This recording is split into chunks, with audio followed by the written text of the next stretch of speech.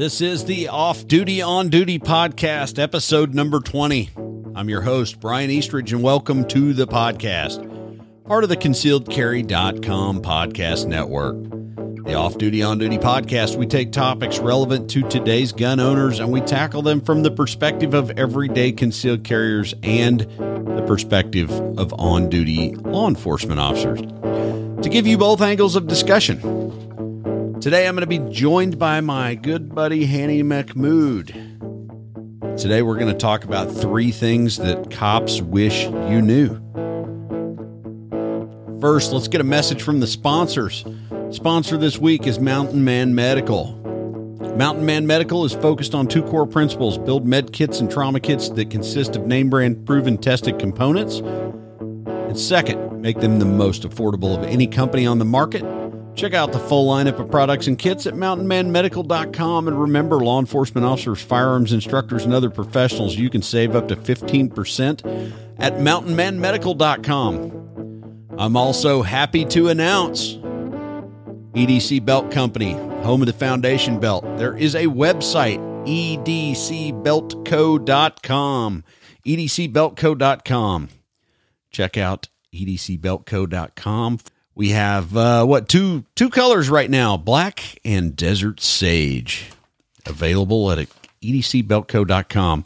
Also, very happy to announce, and I think I'm just going to wait until I bring Hanny in to make the second announcement, another website that is currently active that we're going to be talking a lot about here in the upcoming episodes, and it has to do with you ConcealedCarry.com members and the rest of the listeners at some point in the very near future. An announcement from Guardian Nation and ConcealedCarry.com on a conference that's coming up. So stay tuned for that. And Hanny and I are going to talk about that in just a minute. And back again is Hanny. Are you there, buddy? I'm here, sir. Oh, so I teased it a little bit before we get off into topic land. The Guardian Nation conference. It's coming. September, Oklahoma City. Let's see, the website is guardianconference.com. I'm going to tag that in the show notes. So you're going to present. I'm going to present. Mr. LAV himself is going to be there. Larry Vickers. Riley Bowman's teaching a little. Chuck Haggard. There's a bunch of dudes are going to jump in. Steve Moses, going to. Fortunately, all guys I know and like, and presenting twice this year, once at TACCon and once at this one. So for some reason, apparently my stock has gone up in the world. Clearly, this is a sign of the upcoming apocalypse. Could be. You never know. We are recording this pre-January 6th, so we'll see what happens there. But There's that. Yeah, the Guardian Nation Conference, it's guardianconference.com. Go, there's some early bird specials for Guardian Nation members and just general public members. So the pricing's all on the website. And if you want to not only listen and subscribe to the podcast, but you want to, see us in person firsthand at the same conference teaching, that's a good opportunity to do that. And I think everybody will be pleasantly surprised at the amount of instructors and the facility that we're doing this at is really incredible. So look forward to seeing all the listeners there. Hopefully everybody that subscribes to the podcast. My goal is that this conference in its inaugural year sells out. It's going to be sponsored by CCW Safe. EDC Belt Company is sponsoring it. I know those guys. And another thing, I don't know if you saw, but EDC Belt Company has edcbeltco.com. The website is live. So I did not see that. For all your concealed carry belt needs, or most of them anyway. Got a couple of colors on the website, pick up a Foundation belt there. I think Mountain Man Medical and Range Tech are sponsoring the conference. So it ought to be a good time. And I look forward to, I think this will draw some people that we've never trained with or met before. So really looking forward to it. And that's always a good thing. If you're an instructor, to me, the sign of a good instructor is one who wants to train with people he's never trained before and go outside their comfort zone. Otherwise, it just turns into like a tactical echo chamber. Tactical echo chamber. Yeah, man. I got to admit that this will be the first conference I've presented at, and I think I'm going to end up doing like a 4-hour live fire block. And I got to say, when you're on the same facility as some, the titan of industry himself, Mr. Larry Allen Vickers, it kind of makes you want to make sure your game is on par. You know what I mean? Your instructor game, you're like, oh, I don't want to say anything stupid. So, and I don't know if you've noticed this about me, but stupid stuff comes out of my face all the time. So I think that's one of our main bonding points. Yeah, the inability to take things that have come out back. Exactly right. Luckily, I control the editing, so that's there is that. Well, actually, nice. It's lucky for both of us. But actually, I didn't have you through most of my career, unfortunately. Yeah, there is that. But last week is pretty cool. I got to catch up with Super Dave Harrington a little bit. And how very, very cool. I've never met the man, and I've always wanted to meet him. We had a good chat on Christmas Eve. That podcast dropped last week, and really, really interesting guy, very deep intellectual conversation. And I'm not saying that ours aren't. I'm just saying that it kept me on my heels on the intellectual side. So, well, I'm gonna have to admit that I didn't check it. Probably be listening to that partly this evening and partly on my way to work in the morning. Yeah. So, that would be, thanks for giving me the heads up on that. Yeah, I whittled that one. That one came in at about 45 minutes long after the editing was done. It was a great interview when it all edited out. It was like, man, that was really informative. And especially if you're an instructor, man, he drops some nuggets in there that are just gold. And I got to listen to it 3 or 4 times doing the editing and getting the upload together and everything. And now you're going to make me want to, start searching his schedule and see if I can find a way to train with him this year. Yeah, I think he's got a gig in Florida, and he was telling me he's still kind of on the mend from an Achilles surgery, but he's going to start running gigs again. His words, probably, I would guess by like March. I think he's going to really kick off, and I don't want to talk out of school, but if you get a chance to train with a guy, I'll give it a look. We're under restrictions, as you know. I'm full time at the academy, and we're under restrictions about going anywhere in training right now. So that's, I'm trying to plan stuff for later in the year when they are more amenable to us traveling and training.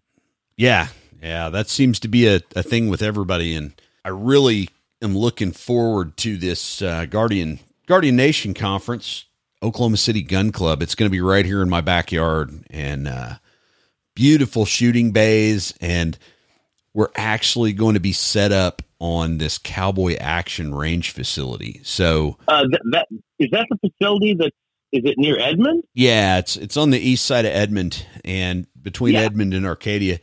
I think you went to an Ernest Langdon range. there. That's the range when I trained with Ernest. Good range, good facility, excellent. Yeah, glad to hear it.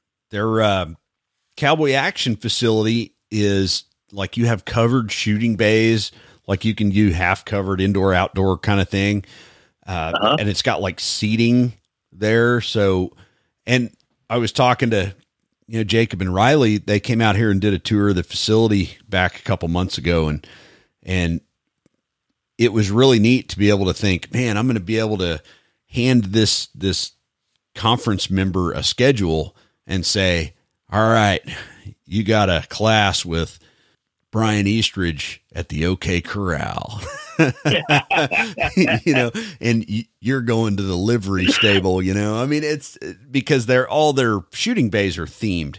So that's kind of neat. And I don't know if you've ever made it over to that side of the range. It's really cool. They've done a great job with it. And, they even have one that's the saloon, and it's set up like a saloon, and they have windows on the back that are kind of like a hinged window with a cable pulley. So if the weather gets nasty, you can actually shoot from inside of the saloon downrange.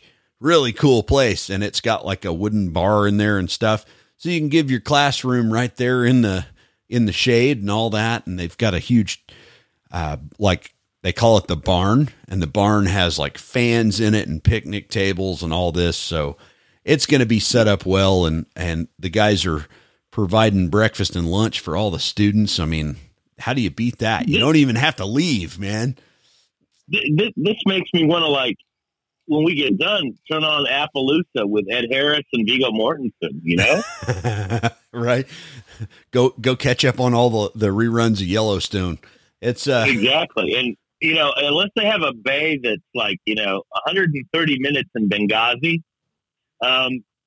you know, I don't have any ancestors that were at the OK Corral. But, and people think that's a joke, but I was actually born in Benghazi. Oh, wow. Going to pass that along, and we can move right along after. You know, we just move on from there. But well, I know the city well. or did. Or did, absolutely. Well, I'm looking forward to the conference. I know you are, and we're going to get to hang out with some of our fellow brethren and instructors, and I'm sure we'll see some familiar faces there. But tonight I thought we would, since I kind of went down the training rabbit hole with Daryl Balke and Dave Harrington, yeah. I kind of pitched a while back. I was like, let's get back on the cop track again a little bit more and look at some realisms that we learned through police work that we wish we could convey, I don't know, maybe a little more widespread to the concealed carry populace or the armed citizen. And I just wrote down 3 things, but go ahead. I'm sorry that I'm the only one you could find on, you know. Well, it really wasn't realism. Well, it wasn't that so much as I was like, well, okay, we combine up our years in law enforcement. You know, we're the two of us make one senior citizen law enforcement officer. We do. Between the two of us, we are definitely have gotten our AARP cop card. Yeah, we're getting the free brochure and magazine. It's awesome. So, but anywho, we were talking. You know, Daryl and I went pretty hard into the training rabbit hole about some of the realities of police training. And Dave and I really hammered on the instructor it was a lot about qualification versus certification versus training versus practice. Absolutely. Like there is a difference there's a difference in all that stuff. And a lot of people think that practicing a qualification is training, and it's not. So, and let me ask you a quick question, Brian. Yeah, go ahead. Since you bring that up. So in Oklahoma, when you do an agency qualification, okay, can that be reported as training? It's reported as annual in-service. Okay. But it is on a training report. And I don't deal with the reporting side unless I contract with an outside agency. Right. And typically they will include the qualification in a 4-hour block of training. This has been really common. One that I've done is they go, hey, we want you to go over basic range safety, basic firearm safety, and a quick review of fundamentals. And then we want to go down, shoot a practice, and then, shoot a qualification, remedial, whatever we need to do. So there is some training, but it's more refresher on the safety and fundamental side. It's not necessarily that. Now, within my own agency, one time a year we have that. And on the second, we're only required to qualify once a year. Now, COVID kind of put a dent in that. But the second in-service that we do of the year with firearms is a directed training session for between 4 and 8 hours. And It could be Yeah. shooting around vehicles. It could be shooting on the move. Sure. It could be moving to cover, low light tactics. It gets a little more specific. Sure. but And that's also the good, and that's the way it should be. yeah, But I was curious as to how y'all's rules were slightly different than ours. yeah, And to this day, we find people that are surprised when, they just do a qualification. It's an hour. You show up, you do this, you do that, you get your safety brief, and you go shoot a qualification. And they go, what? I can't report this? It's like, no, it's a qualification. It is not training. Now, if you do, like you said, which is if you do a qualification in addition to training and it has an actual lesson plan, it Right. is reportable as training. But just the straight qual isn't. So yeah. I think that's a good way to do it. But I used to contract with some outside security companies, and the reporting format is a little bit different. yeah. But I mandated, like, hey, I'm not just going to go run qualifications. If you want them Right. to come through, it's an 8-hour day. They need this much ammo per person. And we went on an in-depth safety briefing. Me and another partner of mine that just retired, we used to do this on contract, and Yeah. we would do that. We would do a refresher on safety, medical fundamentals. And then there were a lot of their guys that had revolvers, and I came, Yeah, absolutely. I came through in the era where I had to be certified and trained on a revolver as well to be an instructor. So I as well. yeah, so he and I would we would kind of break the class up and go, okay, here's your wheel gun guys, here's your semi-auto guys. And it was a really good deal because, with recruits, I've got like 2 weeks and I'm working with 3 or 4 here, 3 or 4 there. And several of us are rotating around through a group of recruits. With the security guys that I had to teach, I had to like trim the fat completely off the ribeye, right? It was just down to the meat, and they still had to meet a qualification that was very similar to the police qualification, but I only had 4 hours or so to get them up to speed. So it was a lot more intense pace, which is, that's good and bad, but, but the I've flip only side done of that it is, one time.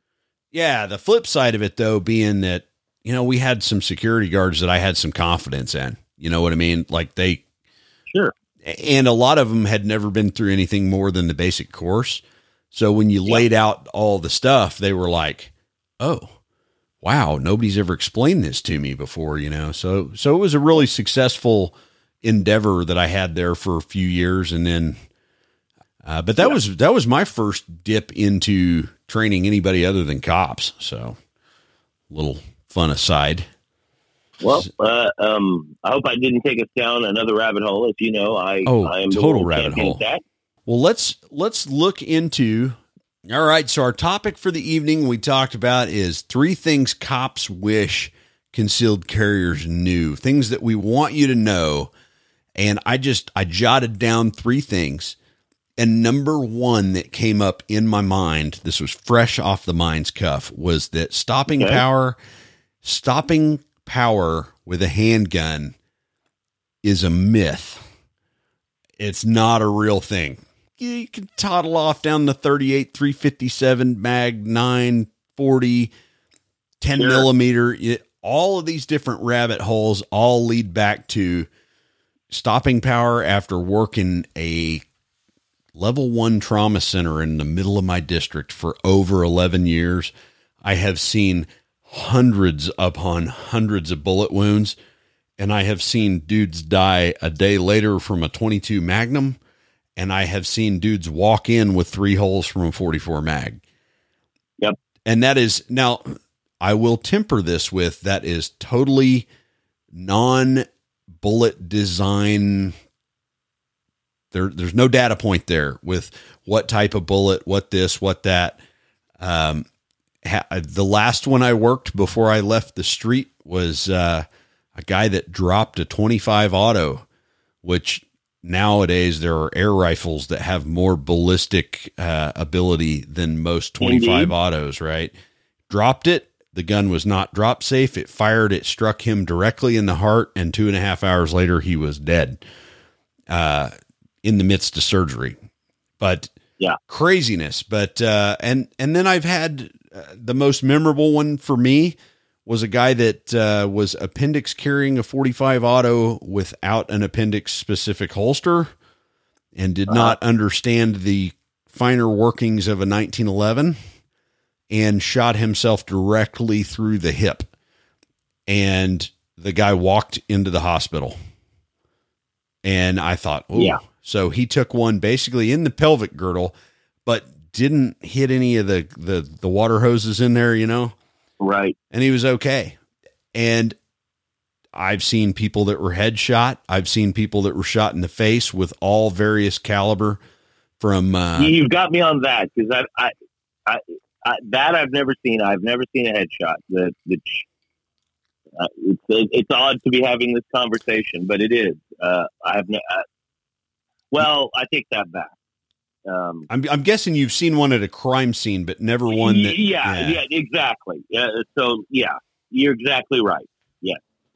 So I'm but not a believer in caliber makes all that much a difference. It's more where do you hit it and how many times, and did you put enough weight through there to do enough damage to shut it off? And it's really, really so wide open to interpretation. But where my opinion on this really started getting different was reading Guns, Bullets, and Gunfights by Jim Cirillo, right? Yeah, both his books were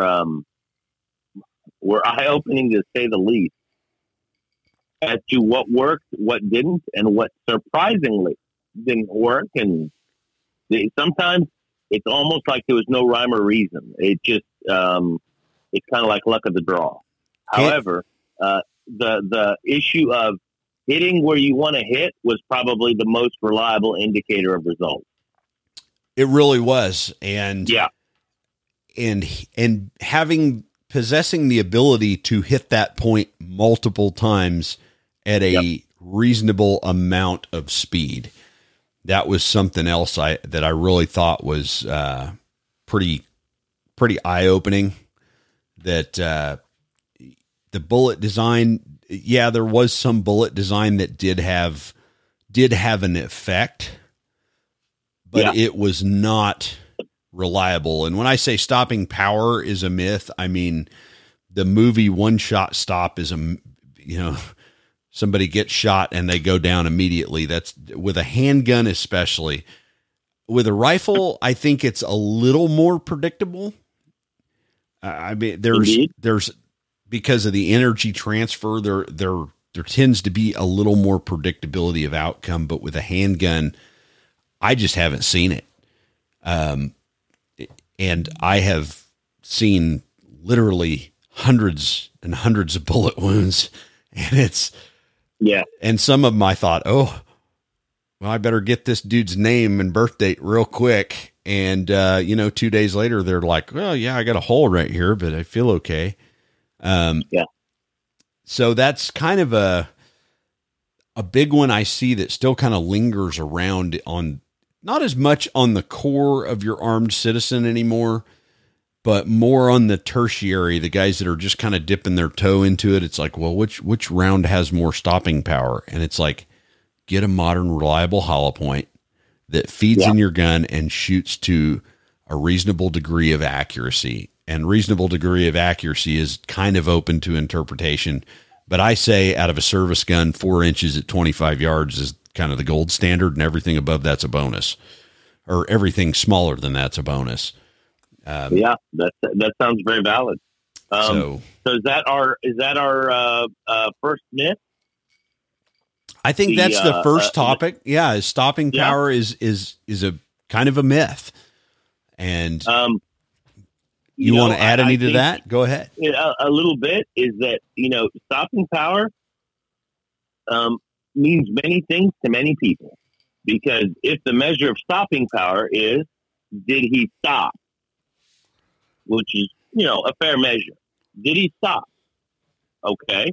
the thing is that lots of other variables work into why the person stops. And one of the things that, is not often taught is, what we call a psychological stop, which is you shoot somebody and it is completely in a non-vital area and the person drops to the ground. Now, physiologically, there was no reason for it, but they did. Whether their brain said, "I'm shot," I'm done. I'm done fighting, or whether they've been programmed by enough, movies where the person gets shot and they fly through a plate glass window, or whatever that it is. So, a goodly percentage of those, when we use the term stopping power, which you and I and most people in our industry really rarely use anymore, but using that as a measure that the person was doing conduct that was deserving of deadly force, they were shot, they immediately ceased what they were doing. A goodly percentage of those are purely psychological. I'm shot, so I'm done. I'm going to stop fighting now.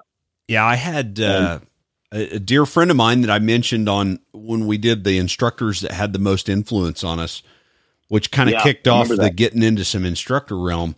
It was my old buddy Bruce Smith, and he was the first guy that said, stopping power is kind of not a valid argument. And I was like, what? Right. But I carry a 180 grain 40 caliber and it's supposed to stop rhinos. And he's like, no. And I said, well, I've seen some footage of dudes being shot with this particular gun and cartridge ammunition. Why do you say that? And he said, the only thing I can sum up for you is that stopping power and people falling down when they get shot is because we have trained them from birth to do that. And I said, how do you figure that? And he goes, well, look at all the action movies of the 80s. Absolutely. He said, you have this generation of people that subscribe to, like the Lethal Weapon, Die Hard, Terminator, all these. We do, but only it's Christmas movies. Right. Only at Christmas time, right? Which I just, me and the lady just watched the entire first three, or as I call them, the canon of Die Hard. We watched all three of those on Christmas Day, and it was her suggestion. So it warmed my heart. But people see that and they perceive that, and they are wired in to think subconsciously, I think when they get hit with a projectile, their immediate response is to fall down. And he said, that's the only thing I can think, because a lot of the people that he had dealt with over the years had been shot and didn't even know they were shot because they were on the outskirts of an incident and took a stray round. And I saw the same thing. I had conversations with people that are like, man, my leg really burns. I don't know what happened. And as soon as they figured out they were shot, they would flop around on the ground because, that's what they do in the movies, I guess. I don't know exactly. But yeah, when you say psychological stop, that's how I kind of sum that up. That's how I look at it is. So, which brings us around to, if you are on the good side of the law and the good side of the defensive community, that a lot of people don't understand when we say pain is your friend. That would be number 2. I wish that people knew that. Pain is, when you are involved in a lethal confrontation, pain is your friend. Let's talk to that point a bit. Wow, that's a hard way to put it. I know what you're saying. I know what it means, but that's a hard way to put it that I don't think most people are going to get. So, brother, you start on that. So, and I will tell you what I'm thinking. I'll sum it up like this. In 2015, I was engaged in one of those life-altering fights where, gun comes out, gun goes away, gun comes out, gun goes away. I may have to kill this person to keep this violent assault from ensuing. And I had torn my shoulder up swinging a baton. I'd been hit in the head multiple times. You know, I had a couple of loose teeth. My bell was rung. I was breathing so hard that like air burned as it was going into my lungs. And that could have been the copious amount of pepper spray that I had deployed. But there again, it was at the point of physical exhaustion that continuing on, every muscle hurt. And it was in those moments there that I was like, if I wasn't feeling this pain, there would be a problem. There wouldn't be any more Brian. Like, that would be the end of my chapter. It's over. Right. And I started to kind of take like comfort in it. Like, okay, the more this hurts, the more I realize I'm going to survive. I'm going to be okay. And I've talked to a number of people that have been seriously wounded, grievously wounded in various other engagements. And it's like, you know, I figured if the pain went away, I was going right along with it. And I read an officer survival story or not story, but study where they said, if you can hear the ambulance, the sirens from the ambulance coming to get you, your chance of survival goes up something like 75%. Yeah. And, you know, everybody goes back to like the Stacy Lim story from LAPD, who I think she's retired now. You know, shot like twice through the heart, kills two of her attackers, wounds the third one and collapses. And a lot of people don't understand that when you're engaged in a violent conflict, your chances of being injured are greater than your chances of coming out unscathed. You know, whether it be a physical assault, a gunfight, whatever it might be, your chances of sustaining an injury are much greater than they are you prevailing and being unscathed. I'm talking broken digits, you know, cut, laceration, broken bone, whatever the case, right? Yeah. And if you are wired that pain is bad, pain is the thing that is going to kill you, then you're already behind the curve. If you can embrace the fact that pain is what is the difference in you continuing to fight and not, then it totally changes your perspective on it. Yeah. And to me, the one of the things that taught me that was actually, I started doing grappling and jiu-jitsu and things like that when I was a rookie, because, I was a 29-year-old rookie. So I was slightly wiser than most. Not much, but a little. And I realized that a lot of the stuff that I was being taught worked well with agencies' use of force continuum. And PPCT was kind of like, and it probably is still the dominant thing that's taught, but it didn't make sense to me that a lot of this would work, so I thought something else. And if you grapple, you feel pain. Yeah, you have to. It's just the nature of it, and hopefully, you have a very good training partner that knows how to, that is better than you, that is able to inflict pain upon you up to a point that you feel it and know that this is an effective thing that was just done to you, and then knows not to apply more and immediately releases when you tap. And that to me was my introduction to pain is just feedback. It's really neither good nor bad. You want to avoid it in life generally, but it is feedback. And when you're not feeling it, something's not right. Yeah. And I only experienced that one time. I got into a fight with a guy that, my best guess now is that he was on meth. And, anyway, it was, it turned into a hands-on fight. It lasted, probably about a minute and a half. Yeah. It went my way. All was good. And then as I was, had him cuffed and taking him down from the third floor, to put him in the back of my car. The fight was on again, and we ended up going feet first down a metal staircase, and the toe of my boot caught the railing, and I snapped my fibula.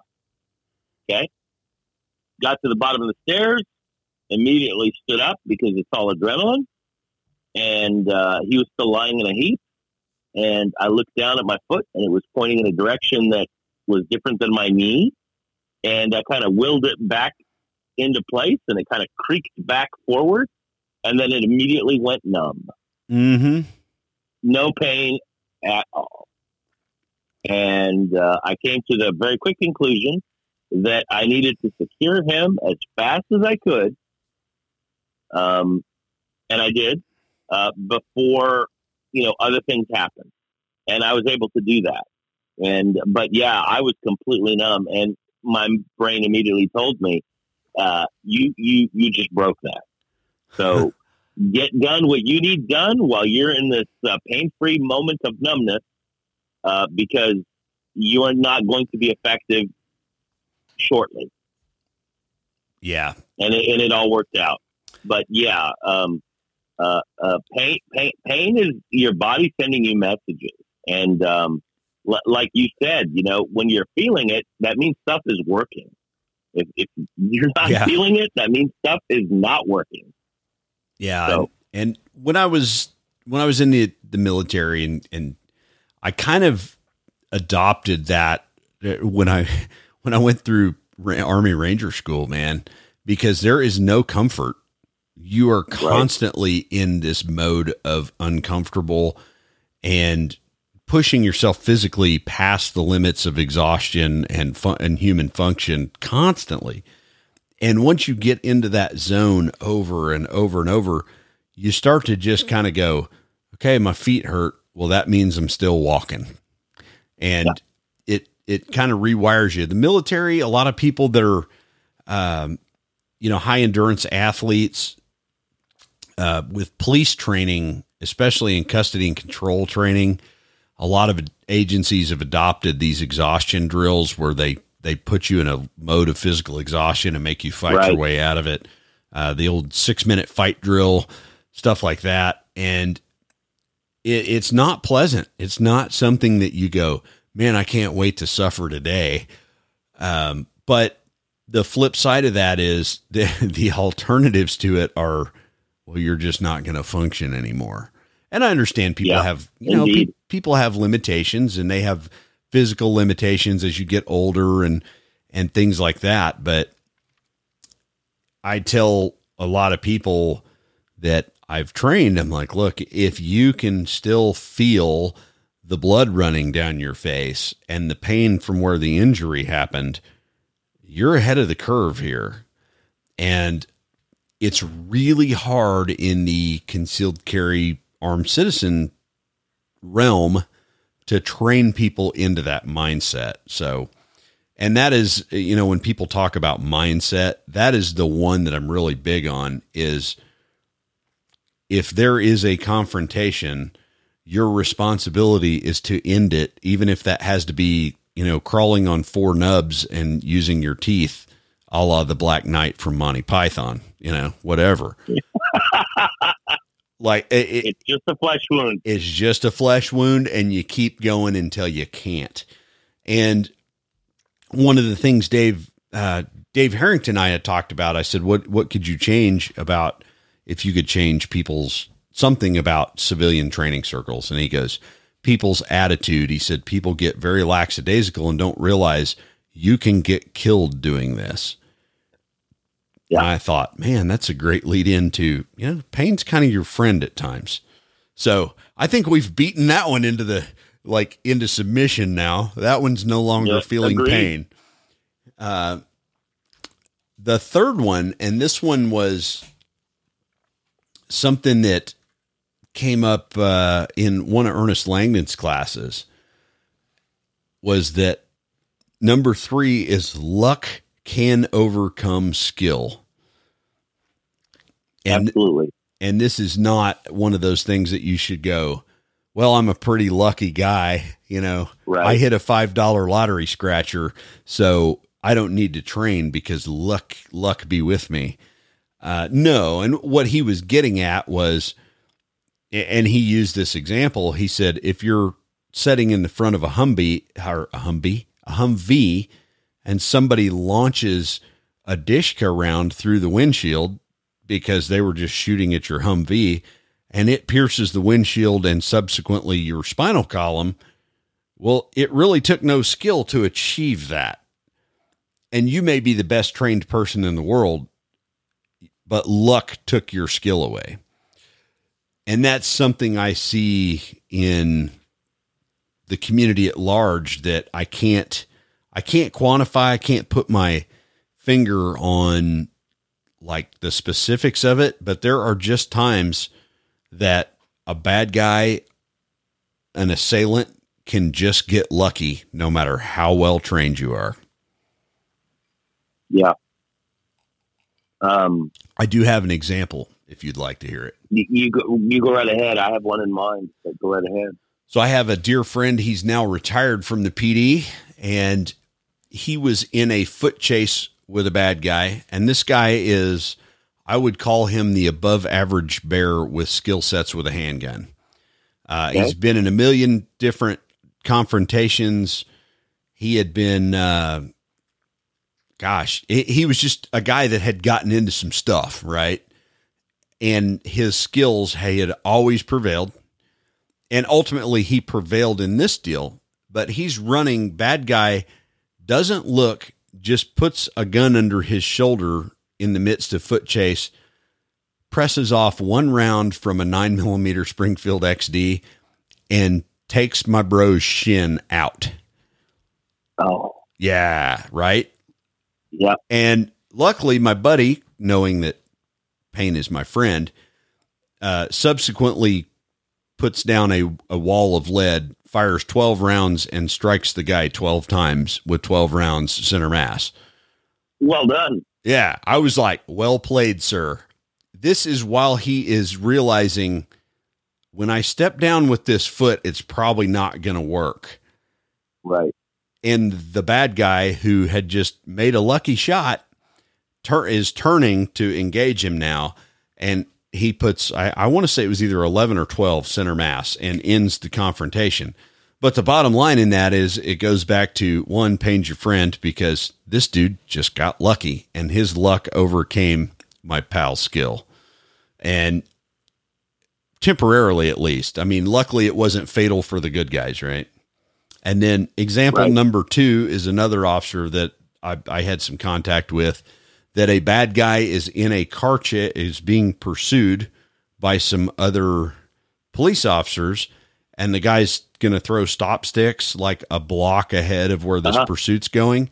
The bad guy hangs a gun out the window, fires a round, and strikes him directly through the bicep at like 96 yards or something crazy. You know what I mean? Like they call that the $1 million wound, the lucky, that's the Forrest Gump. And this dude's like, I just got shot and I can't do any, like, I can't even return fire. The car's already gone, Yeah. But there again, but like I said, luck can no matter how well trained you are, a bad guy can get lucky. Indeed. A couple things come to mind, and I'll start with, the first one's on my mind. This happened, if I remember correctly, I have to dig in the memory banks a little bit, but I believe it was in the 2000s, and there was a deputy here in Texas, in the south east part of the state, large metro area, and I don't remember the details of why he was arresting this guy, but there was sufficient cause that he did the, get down on your knees, facing away from me, put your hands behind your head, and he was going to do. He was doing that. That just a felony takedown. Yeah, a felony takedown. That is on foot and face to face as opposed to like with vehicles. And the guy snapped his hand down, drew and threw a round over his shoulder, and if memory serves, he hit the deputy in the head, and he did not survive it. Right. And that is literally the throw over the shoulder, as you described it, his gears was under the shoulder, but same exact thing. but with a completely different outcome. And that's why we try to instill, especially in rookies, that distance and skill is your friend. So try to use that to your advantage, because when you get to the point of closer and closer distances, luck really, really can completely negate skill. If the person throws out 7 shots really quick using zero technique and everything that we think is bad shooting, but he hits you exactly once in a vital area, nobody grades his skill. It's just your problem. Where did you get hit, and are you, Yeah, their luck becomes your problem. Yeah, their luck exactly becomes your problem. And the fact that 6 of the rounds went, missed you completely and went wherever they went, they might have hit somebody else, they may not have hit somebody else, but they're operating under different rules than we are in terms of the liability, good judgment, accuracy, all the things that we try to teach. Accountability. And so, accountability for sure. And so that one round, that's it. Just that one lucky round has to hit you. And so the idea of when you can use cover, use distance, the skills that we've built up, try to use them to your advantage so that luck is less of a determining factor. So that's the one that comes to mind, because I remember thinking about it a lot when it happened, because in terms of what he was doing, he did it by the numbers, by the book, by the number. Yeah. Yep. And I actually have another officer from another agency that I know that was working New Year's Eve and took a round in the vest. Just randomly took a round in the vest. Never heard the report, never heard a shot, never heard anything. Just a bullet fell out of the sky and fell directly into his strike plate of his vest.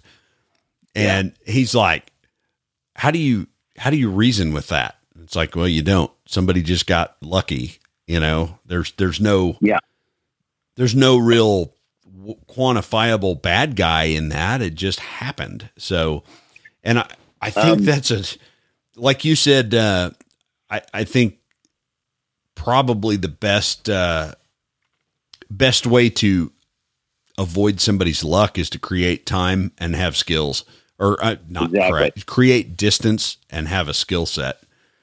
Yeah. And the other one that came immediately to mind was one of my mentors who is now passed. When he was, a young man on patrol, a vehicle pulled up next to them, and this guy completely had the drop on them. I mean, he just pulled up, and he fired 6 rounds at them. And they immediately, I don't remember whether they exited the vehicle. I was going to use a different term, but let's say exited the vehicle.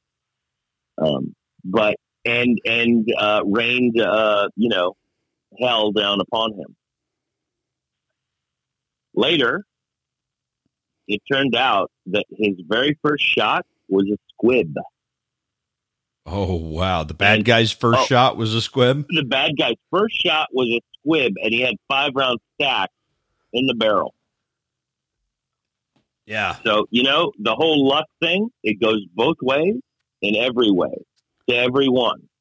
And, they heard the pops. They immediately responded. They drew. He probably was getting his last one off as they rained down upon him. And, when it was examined later, he had a squib.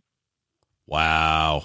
And so, luck is fickle. It is. And is. I have seen it work against bad people way more than against trained people, but the element is still there that sometimes you can do everything by the book and somebody can just get lucky. So, well, any final thoughts? We are running up on time, and I think this one was good, man.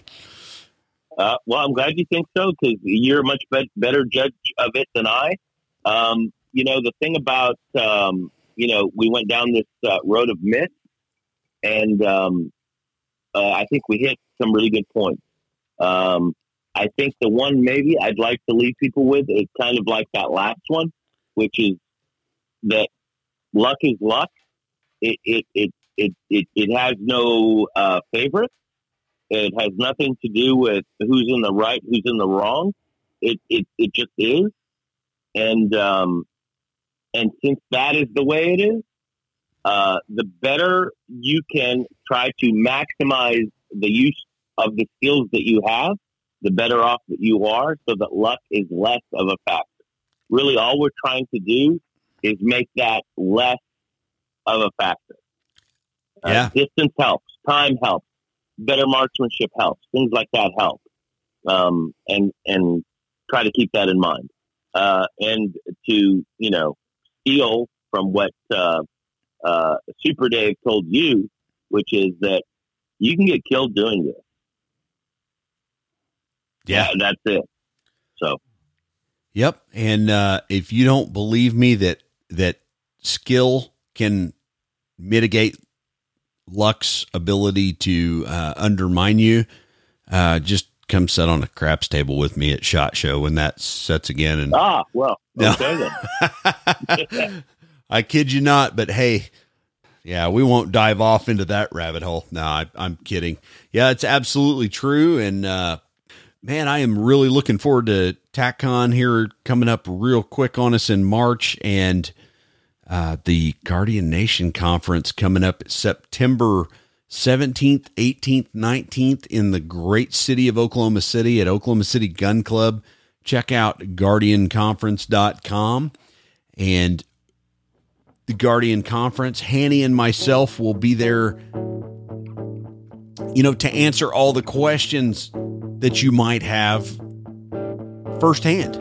We'll be there. We'll be accessible. My old buddy Larry Vickers, my watch buddy, he'll be there. Samuel Middlebrook, Riley Bowman, Matthew Little, Chuck Haggard, Andrew Branca is going to be there. Steve Moses. It's going to be it's going to be a great conference, and EDC Belt Company sponsoring it. Mountain Man Medical, Bluetooth, Range Tech Bluetooth Shot Timers is sponsoring the conference. Please check out guardianconference.com. There's early bird specials. My brother Jacob Paulson from concealedcarry.com has already got hotel specials worked out. They're going to feed you breakfast and lunch at the conference, and it'll be a great time of fellowship and learning. So a reminder, check out mountainmanmedical.com and, of course, edcbeltcompany.com. The Off Duty, On Duty podcast is a production of Eastridge Training and Consulting, LLC.